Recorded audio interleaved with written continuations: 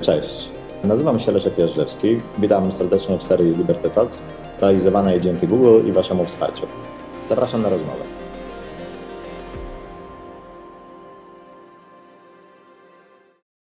Dzień dobry, witam Państwa bardzo serdecznie w rozmowie Liberty. Naszym dzisiejszym gościem jest Tomasz Lis, redaktor naczelny Newsweek Polska. Cześć Tomku.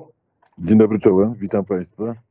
Będziemy właśnie o tekście aktualnym z Newsweeka rozmawiać, tekście okładkowym. Rzadko zdarza się, żebyś Ty pisał tekst okładkowy, ale No nie, nawet razem... całkiem często się zdarza. Parę razy w roku się zdarza. Parę razy w roku. No dobrze, jak na 50 numerów to... W każdym razie nie jest to sytuacja cotygodniowa, żebyś dawał swój tekst na okładkę. Z tej okładki patrzy na nas Donald Tusk. Tusk, my naród.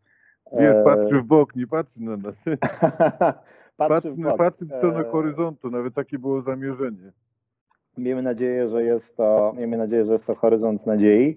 Stawiasz tezę, że jesteśmy w momencie historycznym i że Tusk musi się wznieść na poziom przywódców niepartyjnych, ale przywódców narodowych na miarę czy to Lincolna, czy Reagana, czy patrząc na polskie podwórko Wałęsy, Mazowieckiego, Geremka, czy nawet Wojtyły albo Piłsudskiego.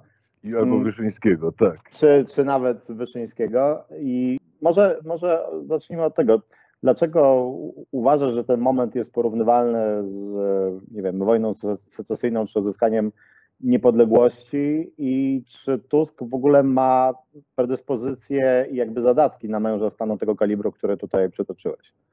Oczywiście sam znalazłbym siłę i argumenty, żeby polemizować ze swoim porównaniem momentu, że tak powiem, polskiego obecnego do wojny secesyjnej.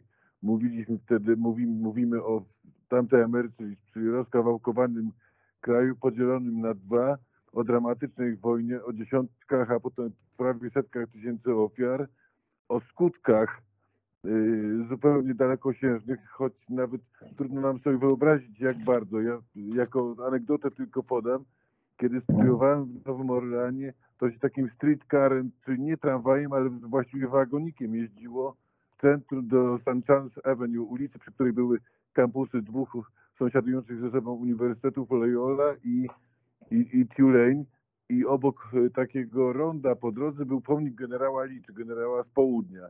I któregoś dnia jechałem sobie tym wagonikiem, a w środku była grupa turystów z Chicago, którzy zaczęli sobie, robić jaja z tego generała Lee i z tych tępych południowców, którzy czczą takiego drania jak generał wojsk Konfederacji. Tam prawie do bójki doszło, więc trochę to tak jakby o PiS i Platformę Polacy się pokłócili za jakieś 130 lat. No mam nadzieję, że tak dalekosiężne te skutki naszych dzisiejszych sporów nie będą. Więc to jest oczywiście ryzykowne, ale Lincoln o tyle, o ile to był moment, kiedy dzieło ojców założycieli, republika, którą powołali, stało się stawką i jej przetrwanie tej republiki.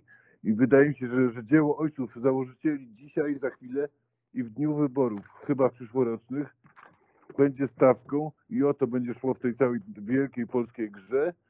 I tylko Donald Tusk ma potencjał, siłę i możliwości, żeby tę batalię z Jarosławem Kaczyńskim i z PiS-em wygrać i żeby demokrację w Polsce obronić. W tym sensie to daleko posunięte far-fetched, jakby powiedzieli w Ameryce, porównanie wydaje mi się jakoś tam na miejscu.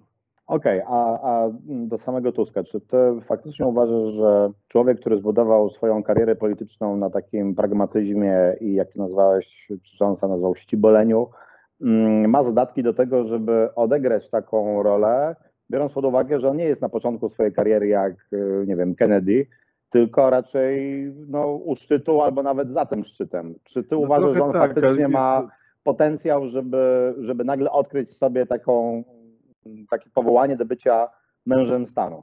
Po pierwsze, dochodzimy do takich punktów generacyjnych. Jesteśmy w epoce, która czci młodość, kokietuje młodość, dynamizm i przyszłość, ale jednocześnie jesteśmy w epoce, która czyniąc to, swoje losy woli powierzać i woli głosować na dojrzałość i doświadczenie.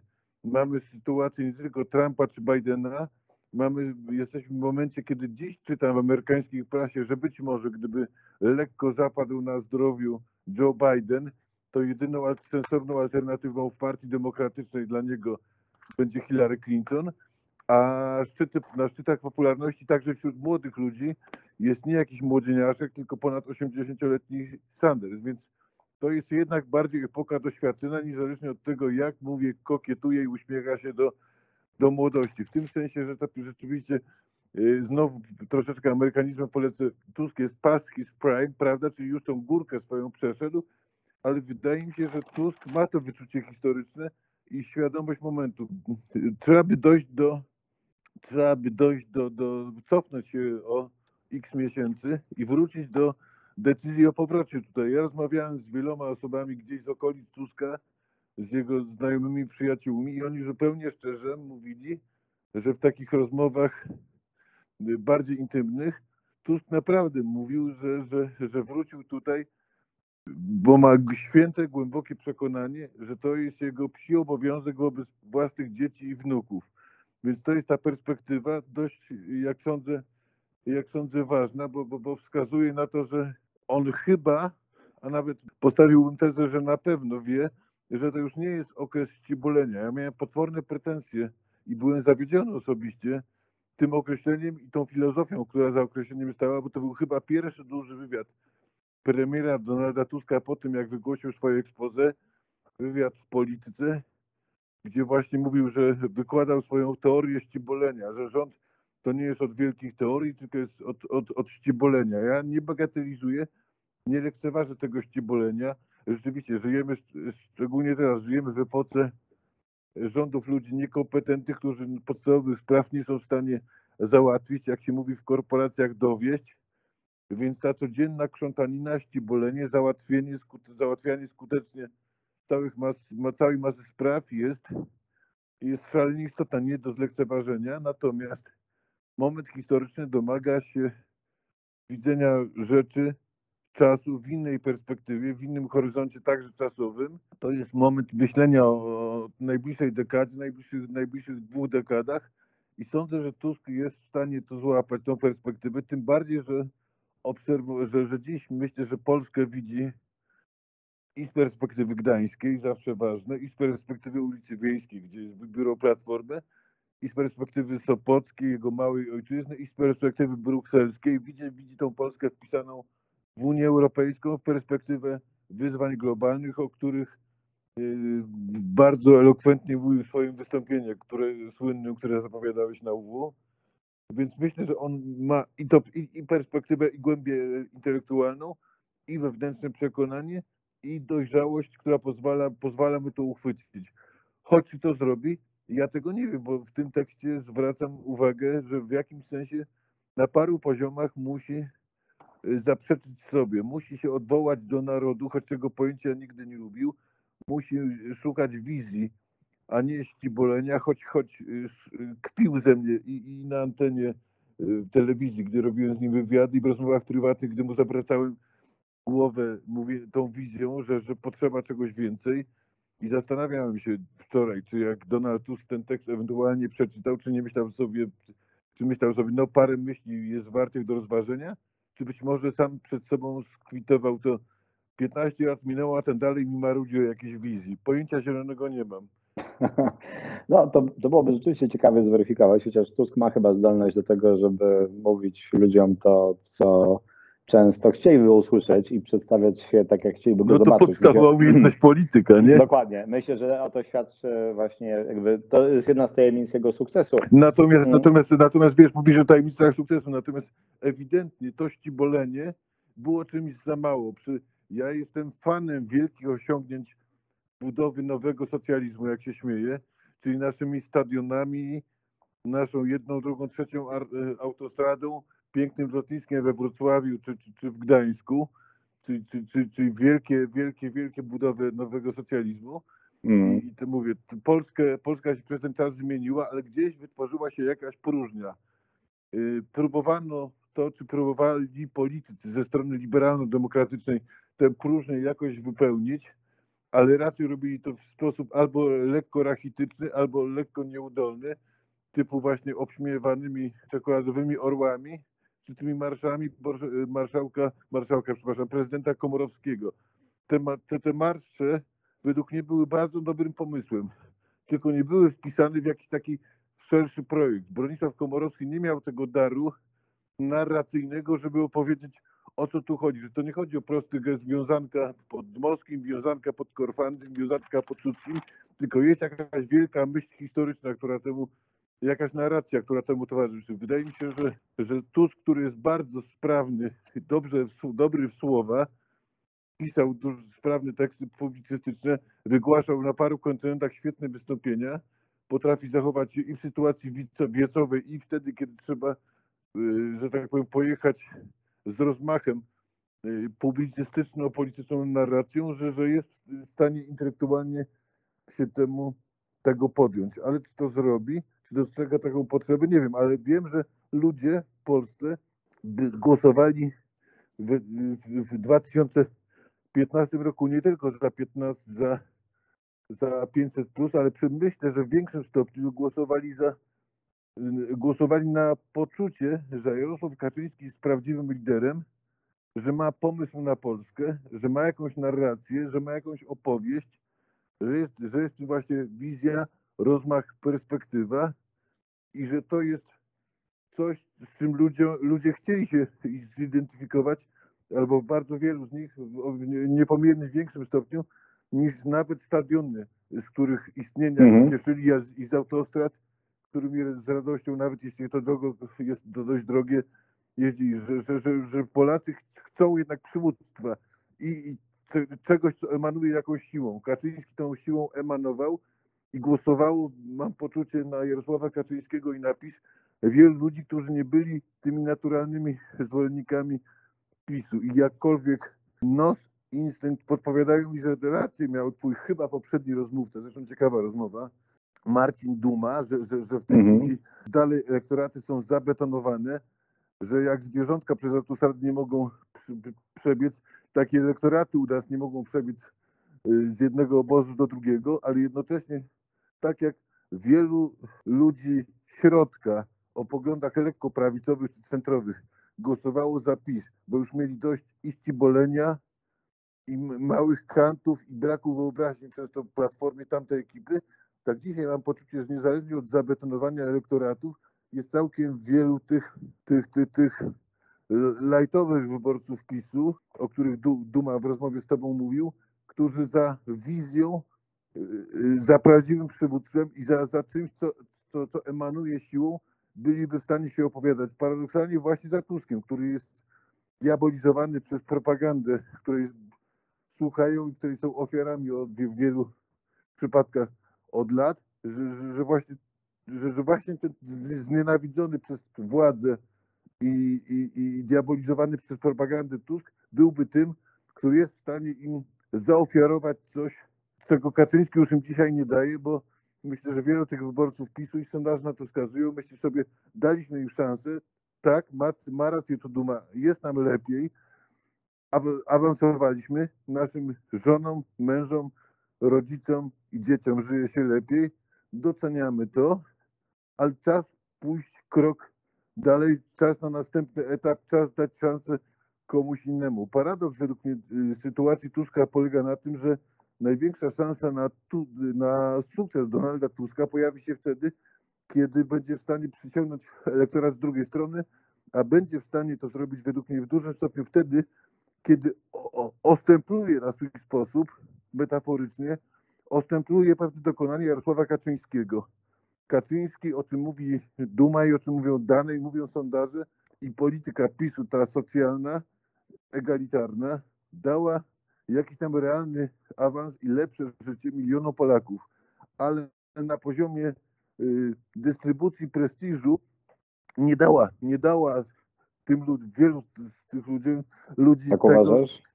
Tak, znaczy myślę, że nie dała takiego głębokiego poczucia, że my jesteśmy, może dlatego, o czym też wspominacie w tej rozmowie, tak łatwo przy jednym wpisie na Twitterze, przy jednej frazie w jakimś felietonie pani profesor X, czy pani profesor, czy pani pisarki Y, uruchomić całą propagandę. Oni wciąż was nie szanują, oni wami gardzą, oni was tak naprawdę nie lubią i uważają was za element obcy. Jeśli nawet takie jest, to wydaje mi się, że Tusk powinien na tym zagrać w sposób pozytywny, czyli ludziom żyje się lepiej, super, a teraz trzeba im dać głębokie poczucie, ułatwić im zinternalizowanie poprawy własnej sytuacji. Wy naprawdę jesteście mainstreamem, wy naprawdę jesteście klasą średnią, nie jesteście żadnym elementem obcym, nie jesteście żadnymi pisowcami, tym bardziej nie jesteście pisiorami, mówiąc znowu angielska, you are one of us. Jesteście tacy jak my, jesteście z nas, od nas jesteśmy tacy sami. Więc taki egalitaryzm plus, powiedziałbym, na poziomie takim emocjonalnym, duchowym. I tu powinien tą swoją narracją między innymi taką szansę tym ludziom stworzyć, czyli zbudować emocjonalny most pozwalający ludziom przedreptać z wyboru z jednego obozu do drugiego, może nawet nie w sensie poparcia politycznego, ale w sensie z jednej Polski do drugiej. Żeby mogli zrzucić sobie to piętno tego nieszczęsnego PiS-u, którego w wielu momentach już rzeczywiście nie lubią, choć na dziś rację ma Duma i rację mają sondaże, że przechodzą nie do obozu opozycji, tylko przechodzą albo do kategorii nie będę głosować, albo do kategorii nie wiem na kogo głosować. Wiesz, to co mówisz jest ciekawe i no, że tak powiem wielowątkowe. Ja powiem tak, że wydaje mi się, że jakby spojrzeć na to, co było tajemnicą sukcesu Tuska wcześniej, to było to, że dzięki no jednak charyzmatycznemu przywództwu, co by nie mówić, i wygaszaniu wewnętrznych sprzeczności potrafił jednoczyć obóz, który generalnie nie był zwolennikiem, ludzi, którzy nie byli zwolennikami polityki Kaczyńskiego, którzy się go obawiali. On zawsze jednak w jakimś sensie, nie mówię, że świecił światłem odbitym, bo to byłoby nieprawda, ale nie musiał sam prezentować wizji Polski, tylko raczej ten antypis, który dzisiaj ewidentnie nie wystarcza, tak? bo pokazuje nam jakby pewien pułap w sondażach. Choć jest według mnie niedoceniany. Zgadzam się z tobą, że nie wystarcza, natomiast zgadzam się też z Tuskiem, który mówi, że antypis jest potężną, szalenie pozytywną ideą. I dla elektoratu dzisiaj problem Tuska polega na tym, że musi cały czas grać na dwóch fortepianach. Elektorat, który z antypatią patrzy na PiS, jest nieprawdopodobnie zradykalizowany i bez tego elektoratu, bez jego absolutnej mobilizacji, takiej mobilizacji, gdzie ludzie będą głosować nogami, rękami, sercem, głową, gdzie będą naprawdę ciężko pracować na ten wyborczy sukces opozycji, bez pełnej mobilizacji tych ludzi Tusk nie wygra, więc ten antypis także jako element strategii wyborczej jest bardzo ważny, ale nie wystarczy w tym sensie, że rzeczywiście nie jest to oferta dla tych, którzy są dziś w obozie konkurencyjnym, albo dla tych, którzy dzisiaj są w obozie Hołowni na przykład. Choć ciekawe było to, co mówił sobie Marcin Duma o tym, że to przesłanie pod tytułem to my możemy przejąć wyborców PiS-u, niezależnie od tego, że sami działacze Hołowni między sobą mówią, że są PiS-em light, że to jest oferta nie dla zwolenników PiS-u, tylko raczej oferta dla własnych zwolenników, że zobaczcie, to my spróbujemy sięgnąć po tamten elektorat. Więc choć z badań innych wynika, że dla zwolenników PiS-u partia Hołowni jest partią szóstego wyboru, że szybciej Platforma czy Lewica przekonają ich do siebie niż on. Tu problem cały Hołowni na tym etapie polega według mnie na tym, że i ten rozruch jest coraz większy. Dla zwolenników PiS-u Hołownia jest za bardzo opozycyjny, a dla przeciwników PiS-u on jest za mało opozycyjny. Za bardzo jest, dla jednych jest za bardzo antypisem, a dla drugich jest za mało antypisem. Jest za mało dla wszystkich i w związku z tym będzie obrywał z dwóch stron albo tracił z dwóch stron. Co czyni opcję pod tytułem Tusk jeszcze mocniejszą. Wracając bo o Hołowni jest inny ciekawy tekst Aleksandry Pawlickiej, natomiast jeszcze wracając do Tuska, znaczy mi się wydaje, że ty masz rację, że on ma w sobie pewien potencjał niewykorzystany do tego, żeby być, często jest porównywany z Kaczyńskim z oczywistych względów, ale on nie jest Kaczyńskim swojego obozu, to znaczy on nie jest takim, na pewno cieszy się porównywalnym autorytetem, ale nie wykazywał w swojej karierze politycznej, przynajmniej od czasu jak istnieje Platforma, nie starał się wykazywać takim no, nie starał się być tym emerytowanym zbawcą narodu. I trochę To tego prawda. zachęcasz do tego, żeby był tym, co Kaczyński mówił żartobliwie, Tak, ja go Torański. zachęcam do tego, żeby był tym, to znaczy nawet do czegoś więcej, ponieważ ja uważam, że dość to nie nikt z naszej strony, ale chyba kolega Mistewicz Eryk w którymś momencie obsesyjnie powtarzał to słowo narracja, co mnie trochę irytowało, ale w tym widzę pewien sens, że Kaczyński sprzedał tą jakoś tam narrację, ją przede wszystkim sformułował, opowiedział tą Polskę i teraz musi zrobić, to story jest kategorią podstawową, story opowieść. Story to jest coś, co my opowiadamy dzieciom, story to jest coś, co opowiadają nauczyciele polskiego i literatury, historii dzieciom w szkole, uczniom, żeby ich przekonać do tego, jak bardzo literatura czy historia mogą być fascynujące. Story to jest podstawowa kategoria w dziennikarstwie i story to też jest podstawowa kategoria w polityce. Tylko że Donald Tusk musi opowiedzieć, jak już wspominamy o tych jego odwołaniach do dzieci czy wnuków, musi wnukom opowiedzieć, że tak powiem, bajkę odwróconą. To znaczy, zwykle my bierzemy dzieci czy wnuki na kolana i mówimy, za górami, za lasami było tak i tak. A to Tusk teraz musi nas wszystkich z cudzysłów, przepraszam za metaforę, nie chciałbym, żeby ktoś ją zbyt dosłownie brał, w jakimś sensie posadzić na kanapie, a niektórych z nas wziąć na kolano i opowiedzieć nam bajkę do przodu. Za górami, za lasami, za rok, za 2, za 3 i za 5 będzie tak i tak. Albo może być tak i tak. Jesteśmy narodem, który jest w takim punkcie historycznym, mamy takie i takie problemy, mam taki i owaki pomysł na ich rozwiązanie. Polska może być w takim miejscu i w takim punkcie w Europie i w kwestiach globalnych, jeśli zrobimy to i to. I wydaje mi się, że dobra opowieść zostanie przez Polaków wysłuchana, a przez bardzo wielu z nich zaakceptowana. Jeśli wyczują, że to jest naprawdę głębokie, zinternalizowane, przetrawione i autentyczne. Więc i dlatego ten tekst i pora na niego jest teraz, bo myślę, że za rok o tej porze już będzie początek chyba najdłuższej kampanii parlamentarnej naszego życia. Zacznie się Łódzka i będzie jak w boksie ring wolny, pierwsze starcie, będzie gong, potem zacznie się okładanie pięściami, co jakiś czas przerwa, minuta w narożniku na odpoczynek, już nie będzie czasu, jeszcze jest moment na refleksję, o co w tej zabawie chce, jakie są parametry gry, jakie parametry gry powinniśmy ustanowić, co chcemy Polakom naprawdę powiedzieć, co może zagrać, a co nie zagrać. Ale mówiłem o tej grze wcześniej, o tych dwóch fortepianach i to jest ważne, że Tusk na przykład w 2007 roku, o czym pisze, był skuteczny przez odwołanie się do młodych. Oczywiście ci młodzi w roku 2007 dzisiaj już nie są wcale tacy młodzi. Dzisiaj są zupełnie inni młodzi.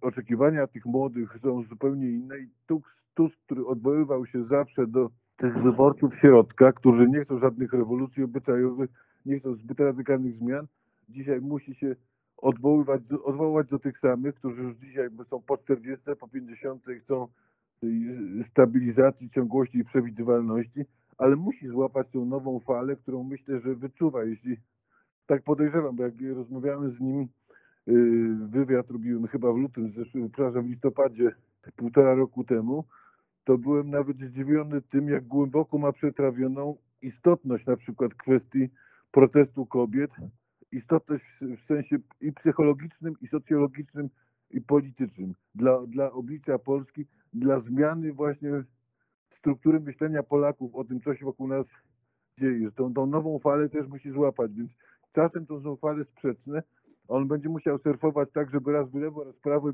popłynąć na obu. Wiesz, to co już uważam za ważne, ale też jakby próbuję sobie ustawić jakby Tuska w tej nowej dla niego roli i jakby rola, jaką odgrywał Kaczyński w swoim obozie i odgrywa dalej, no to jest takiej głębokiej, emocjonalnej mobilizacji, pokazania kierunku, właśnie opowiedzenia takiego większego story, dość spójnego i można powiedzieć, że to również jest historia anty trzecia RP, ale jednak nazwana inaczej, tak? Nazwana choćby czwartą RP. Czy... A tamten, że tak powiem, tamten obóz jest chyba łatwiejszy, w sensie tamten słuchacz chyba jest bardziej otwarty na pewną spójną narrację niż ta nasza strona, bo nasz obóz jest strasznie podzielony, rozproszkowany, tych prądów, nurtów tutaj jest masa, więc bardzo łatwo przemawiając do jednych zaantagonizować drugich, no ale to już potrzeba majestry pewnej politycznej, żeby tego unikać. Ale właśnie widzisz, bo zostawiam się na tym, bo sam powiedziałeś, że jest jednak gigantyczny jakby potencjał mobilizacji i to Polska pokazała mobilizacja w miastach, choćby dużych miastach, czy w wyborach prezydenckich Trzaskowskiego, czy wcześniej tego antypisu. Czy ty nie uważasz, że w jakimś sensie Tusk, no starając się oczywiście, odwołując do emocji tej grupy ludzi, nie powinien, trochę tak jak Kaczyński, stwierdzić, że ma jakby te 25% w kieszeni, a teraz powalczyć o te dodatkowe 10-15%, czy kilka procent nawet takich osób, jak choćby, nie wiem, no sam jesteś ojcem 2 córek.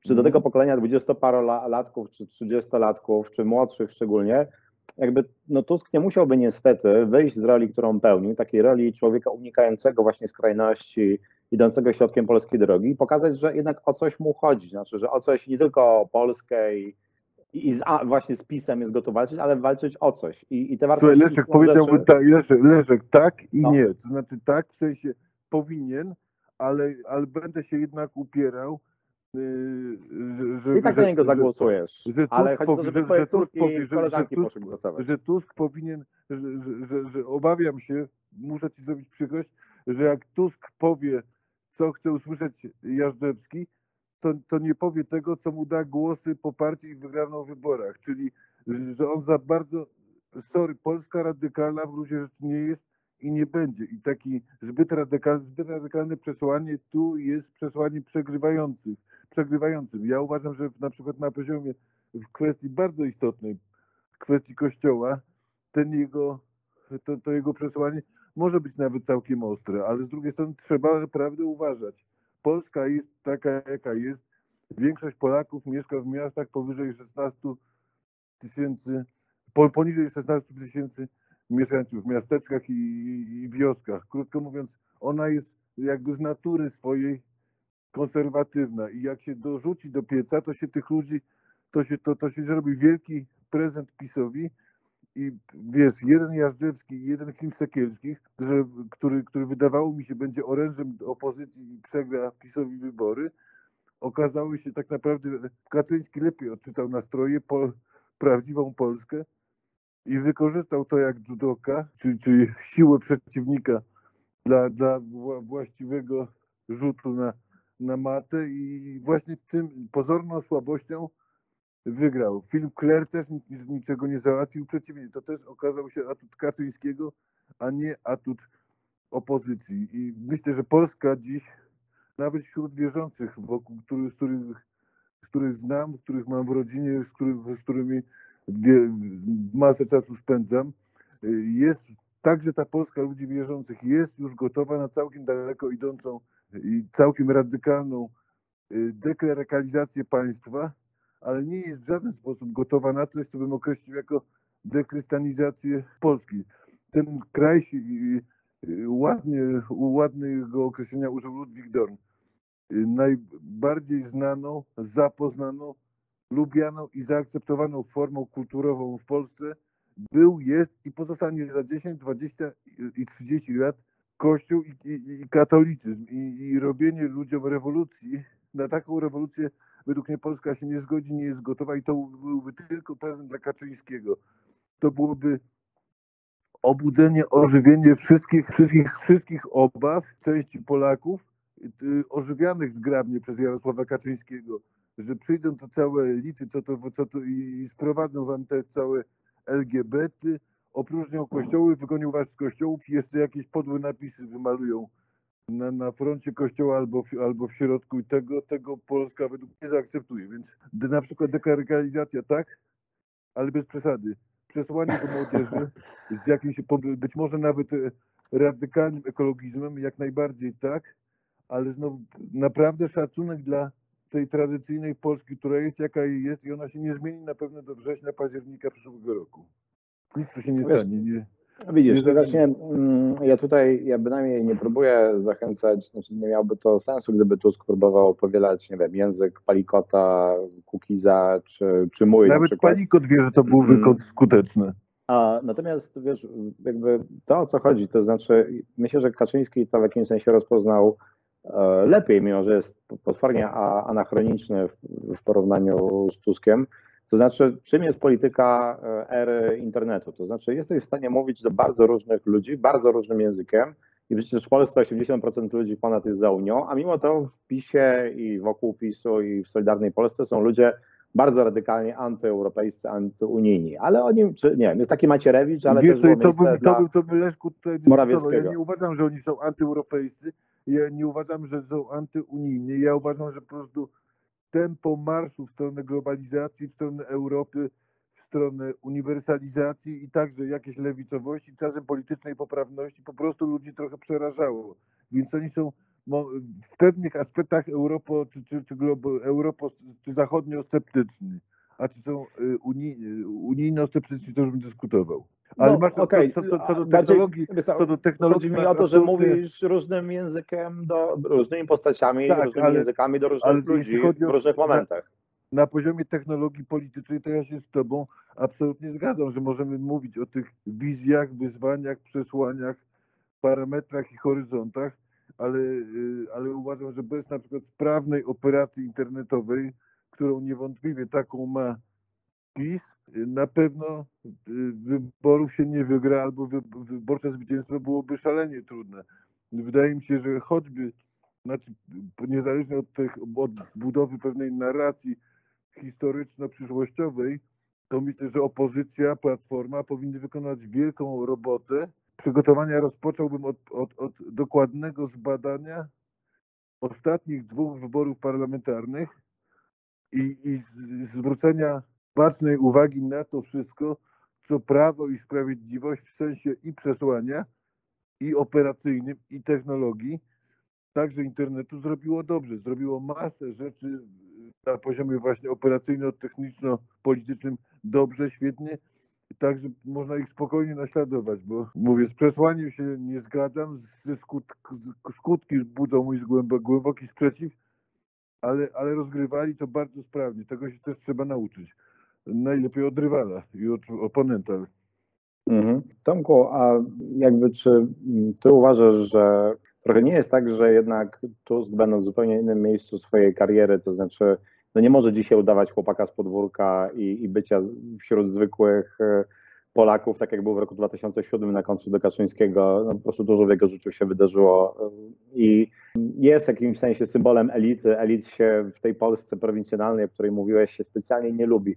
Czy ty nie uważasz, że w jakimś sensie Tusk sam w sobie, wracając do Polski, jednak stworzył też pewnego rodzaju problem? To znaczy, że ci, którzy głosują dzisiaj przeciw Kaczyńskiemu, zmuszeni są jakby, i wydaje mi się, że jest większość przeciwko tej Polsce, tak? Pokazuje to dzisiaj popularność czy brak popularności rządu i PiS-u, ale ci ludzie przez powrót Tuska są niejako zmuszeni w tym pakiecie stwierdzić, ok, popieramy wersję Platformy Tuska, Polskę przed rokiem 2015, do której z kolei wydaje mi się, że większość nie chce wracać. Zgadzam się z jest tobą. wyjście z tego klinczu, że w referendum między Polską Tuska a Kaczyńskiego jest ryzyko, że ludzie w takiej opcji 0-1 mogą wciąż wybrać Polskę Kaczyńskiego, bo mi się po prostu lepiej żyje, bo Polska się też rozwinęła od tego czasu. Zgadzam się z tobą i zgadzam się z tym, co tobie mówił Duma, że Polacy nie mają ochoty i apetytu na powrót do ancien reżimu, jeśli by poszli do restauracji, do porządnej knajpy, a nie mają ochoty na restaurację pod tytułem powrót do tego z 2015 roku. I oczywiście to, o czym wspomniałeś, Tusk jako przedstawiciel elit, to jest pewien problem wizerunkowy do rozpracowania, natomiast mam jednak poczucie, że ile by się razy mu w każdym materiale nie wrzucało Für Deutschland i na ilu zdjęciach w wiadomościach by nie wracał z cygarem w ustach, nawiasem mówiąc, przestrzegałbym jego i wszelkich polityków przed cygarami w ustach, bo to jest dość widok pretensjonalny i chyba przerażający lekko wyborców. Ile by tych zdjęć się nie ukazało, to jednak jest to, niezależnie od tego, że facet, który był na szczytach europejskiej polityki, To jest gość, który biega, to jest gość, który chodzi z siatami, to jest gość, który idzie na plac zabaw, bawi się z wnukami, więc he's one of us w większym stopniu niż Jarosław Kaczyński był kiedykolwiek. Więc to jest kwestia, że tak powiem, neutralizacji pewnych słabości czy problemów wizerunkowych i wyeksponowania czegoś innego. Spokojnie do zrobienia. Jeśli chodzi o listę problemów, które opozycja musi rozwiązać, spraw, które musi załatwić, żeby wygrać wybory, ten punkt też jest, ale ten wydaje mi się najłatwiejszy do ogarnięcia, jak mówi teraz młodzież. Zbliżając się do końca rozmowy, chciałem Cię zapytać, bo stawiasz bardzo wysoko tę poprzeczkę, podnosisz, natomiast unikasz piszesz tak nieśmiało pod koniec o tym, że może potrzeba nowej konstytucji, a na pewno potrzebujemy horyzontu, przestrzeni i rozmachu i patosu. Po pierwsze, czy nie uważasz, że ten patos w sumie to on już jest, tylko nie do końca działa, jak Tusk mówi o osi dobra i zła, czy jak całuje chleb i odwołuje się do takich wątków bardzo konserwatywno-rodzinnych. To są gesty, to jeszcze nie jest patos. Ale tak, ale no, odwołuje się, że nawet Ja mówię na temat znalazłem cytat z Tuska z tej Rady Krajowej, kiedy on wrócił i on odwołał się do takiego języka pod tytułem musimy nazwać po imieniu zło, które rządzi naszym krajem, który ma odrażający charakter. Czy nie uważasz, że to w jakimś sensie jest zamknięte jednak do tej grupy już Tuska wyznających i że ludzie nie do końca czekają na tego typu język? Czy o inny patos przychodzi? Oczywiście wiesz, znaczy ja trochę się poruszam po omacku, w tym sensie, że punktem wyjścia są do pisania tekstu są moje intuicje. Nie robię badań na zweryfikowanie zasadności każdego z akapitów. Ja myślę, że taki element manicheizmu, dobro, zło jest niezbędny i tak jak zwolennicy Kaczyńskiego w 2015 roku mieli poczucie, że oni są dobre i wygłosowują z władzy w Polsce zło, tak myślę, że dzisiaj po stronie opozycji, w tym elektoracie opozycyjnym jest to bardzo też odczuwalne. Ja myślę o takiej patosie, wiesz, frazy, patosie właśnie z wystąpień Reagana czy Kennedy'ego, patosie, który jest w stanie zafundować politycznemu przywódcy. Każdy dobry speechwriter, których każdy amerykański polityk na pewnym szczeblu ma przynajmniej kilku, a prezydent ma zwykle 4-6. To też nie jest przypadek, jeśli mówimy o tym, dotknąłbym tego, choć to może detal, na poziomie technologicznym, że Radek Sikorski nie jest człowiekiem, który ma problemy z werbalizacją swoich myśli, budową koncepcji, wręcz przeciwnie. I można by powiedzieć, że pod własnym dachem miałby świetnego pomocnika do tego, że gdyby potrzebowały jakiegoś wsparcia, a jednak gdy miał wygłosić dość kluczowe wystąpienie na temat polityki zagranicznej, chyba w Berlinie albo w Monachium, nie pamiętam, to jednak poprosił o pomoc byłego ambasadora Zjednoczonego Królestwa w Warszawie, Charlesa Crawforda, który mu napisał wystąpienie tak, żeby to brzmiało tak, jak powinno być. Ja uważam, że taka fraza nie chodzi tylko o podział dobro i zło i całowanie chlebka, z całym szacunkiem dla naszego wspaniałego polskiego chleba, ale taka fraza, która powoduje, że ludzie wzdychają, czują wzruszenie, łzy im napływają czasem do oczu, myślą naprawdę o tej Polsce za parę lat, myślą naprawdę o tym powietrzu, którym będą oddychać dzieci i wnuki tutaj także wtedy, kiedy nas już tutaj nie będzie, że o takiej poetyce politycznej, której w Polsce chyba nie było, bo nikt w Polsce według mnie, nawet ci przywódcy polityczni, o których ja piszę, których wymieniłeś, typu Piłsudski, czy parapolityczny, Wyszyński, Wojtyła, czy Wałęsa, czy takim językiem się nie posługiwali. Ten język w jakimś sensie trzeba odwołać. Nikt taki, znaczy trzeba odnaleźć i go sformułować i się nim posłużyć, zrobić z tego narzędzie. To jest wynalazek według mnie potencjalnie na miarę, który może dać zwycięstwo. Taka fraza polityczna, którą w Polsce nikt się nie posługiwał. Bo i w Europie kontynentalnej ona też jest rzadko używana, nawet we Francji. Francja bywa romantyczna, ale de Gaulle używał tego, znaczy odwoływał się tego grounderu francuskiego, ale nawet tam występowało to rzadko. Dlatego ja świadomie mówię o frazie trochę z Kennedy'ego, trochę z Churchilla, że jak my, Polacy, idziemy do kina, idziemy na film Darkest Hour i widzimy ten obrazek Churchilla, który wchodzi do metra i na pół godziny przed najważniejszym wystąpieniem w swojej karierze w parlamencie konsultuje się ze zwykłymi Londyńczykami, robociarzami, sekretarkami i mówi, co ma zrobić. Czy powinienem podjąć rozmowę z Hitlerem, czy powinniśmy się próbować z nim dogadać? I patrzy w oczy, piękna scena, patrzy w oczy jednemu po drugim i słyszy never, never, never, never. Bierze swoją laskę, wychodzi z metra, idzie do parlamentu i wygłasza to fantastyczne wystąpienie. My nie musimy znać świetnie angielskiego, żeby rozumieć w 100% co on mówi, ale jak mówi we shall fight them on the beaches, on the landing grounds, to wszyscy mają łzy w oczach, bo czują, że to przywódca w krytycznym momencie mówi do narodu. To jest przejmujące, wzruszające, opowiadające, gdzie jesteśmy, co się może zdarzyć i co musimy zrobić, żeby w tamtym wypadku akurat się nie zdarzyło, a w wypadku Tuska, żeby się zdarzyło. Słuchaj, wydaje mi się, że to jest dobry moment, żeby skończyć. Ja powiem tylko tak, że z mojej perspektywy stawiasz nieprawdopodobnie trudne zadanie człowiekowi, żeby się wynalazł na nowo już jednak po 60 w jakimś sensie, że wymagałoby to od Tuska oderwania się od Kaczyńskiego i tak naprawdę samemu stworzenia tego pola Tak, gry, myślę, że taka jest potrzeba chwili, tak. Że musiałby się nie patyczkować jakby zrozumieć, zagrać że dobrze, swoje, zagrać swoje.